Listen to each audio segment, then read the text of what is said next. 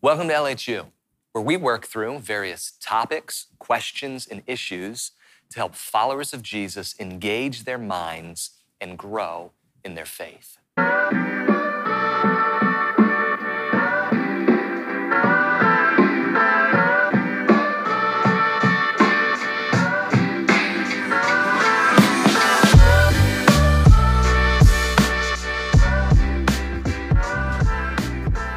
Hey, and welcome back to Things the Bible Never Said, where we're taking phrases that are often repeated, maybe you've even said them yourself, and asking the question, did the Bible say that? And the answer is always no. So today we got a big one, and that is God wants you happy. Now, that's probably not something you would hear verbatim in a sermon, but I would say this is pervasive in American spirituality.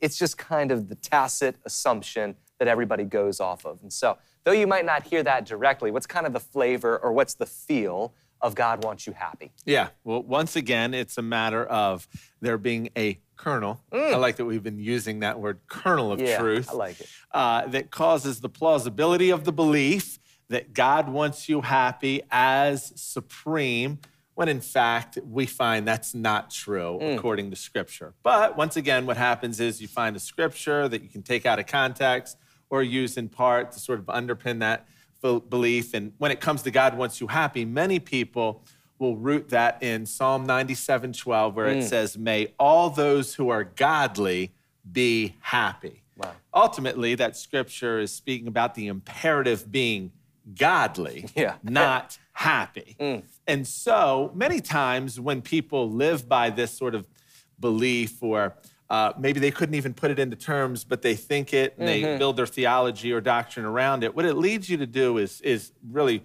we've distilled it down to three major errors. And the first is that you start to believe that if it feels right, it must be God's will. Wow. So when you're doing something and there's an emotional response to it, you're following your heart, and it feels like this is good. It could be illegal. I mean, you could be breaking the law, but it feels right. You then believe that God then must be affirming that. We know that is fundamentally not true. But second to that, what happens then is if it feels wrong or if it's hard, well, then this must not be God's will either. Wow. So what you think is, wait a minute, if I have to depend on God more, pray a little longer, work a little harder, well, God can't be involved in this. Why? Because God wants me happy.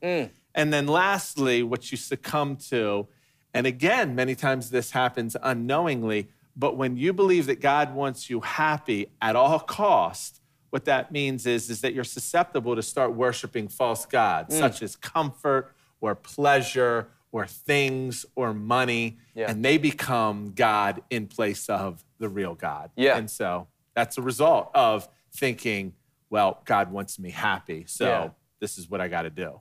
And I think it can sound like kind of a harsh thing to say God doesn't want you happy. Right. I think what really helps me is when you look at God through the lens of a dad. That's how he describes himself. He says, I'm a heavenly father. And so for me, for us, both of us having kids, I know there's times I don't want my kids to be happy. Come on. Like they hotwire the Corolla and take it down on the highway. I don't want them happy in that situation because it's dangerous. And there's a pastor by the name of Craig Rochelle that we've gleaned from. He said there's specific instances where God doesn't want you happy because he's a dad. Number one, if we're doing something that is unwise or dangerous, God doesn't want us happy in those situations. Why? Because he loves us, because he cares about us. He doesn't want, and not just physically dangerous, but spiritually dangerous, things that might lead us away from him. Another situation where he doesn't want us happy is where that happiness is built on things that are just cheap and shallow and circumstantial. He doesn't want our happiness built on our paycheck or 401k or how much influence we have on social media, because the fact of the matter is that's here today, gone tomorrow. That's exactly right. And your soul, you can't build your soul on that. So God doesn't want us happy in those things. Not that those things are necessarily bad. They're not. He just has so much better for us. Come on. You know, as you were saying, you know, about the dangers of certain things that we do that leads us to places where we shouldn't even be physically and spiritually. I remember, and I often say this in the midst of my testimony, that there were times where before I got saved. And as I said, the Holy Spirit was drawing me, and things that my mom and dad put within me and truths that I knew. Yeah. I would sit in the middle of these parties or places that I should not be, and I would look at a room full of people that seemed to be so free and carefree and enjoying the evening, and I was sitting there warring inside. Wow. And one evening in particular, I remember thinking to myself, I wish I never met God. Wow. Why? Because now I don't have any joy in the middle of my sin. Man. Like I was all jammed up. And what that was I was actually resisting the very fatherly love of God that was trying to keep me from finding freedom in the thing that was going to hurt me. Wow. And I didn't realize that until after I got saved and came to recognize what the Holy Spirit was doing that night. But once again, to your point, it's in moments like that that God does not want you happy. And we don't just pursue those things before we're saved. Yeah. Many times we find ourselves pursuing those things out when we're saved. Yeah. And so, again, what you're not saying is that God doesn't want us to have an emotional response to things. Yeah. That God doesn't want us. I know for me, when I get new shoes, come on, somebody. There's an emotive happiness. Yeah. It just overwhelms me. You know, when I travel or when, you know, my kids excel at something or, you know, a benchmark moment in the family, happiness is felt. Wow. So what we're not saying is that's wrong. It's just that can't be the pursuit. Yeah. There's something better.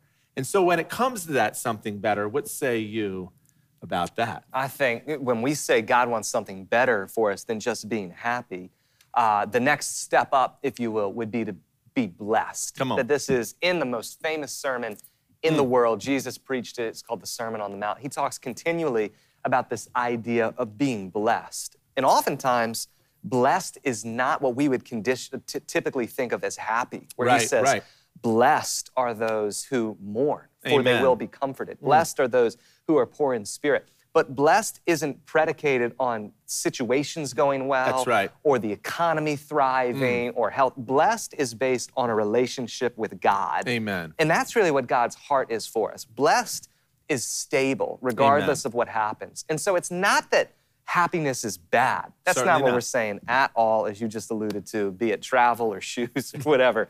Happiness is just fickle.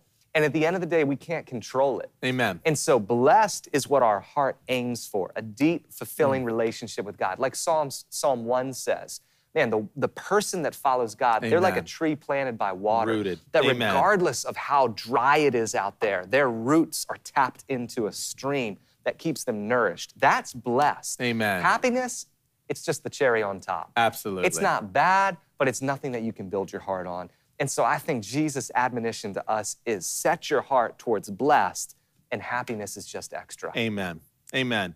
And so as the psalmist is going to say, delight yourself in the Lord, and he will give you the desires of your heart. That is what it looks like to pursue blessing. Yeah. It just so happens that many times in our pursuit of blessing is where we also find happiness. Yeah.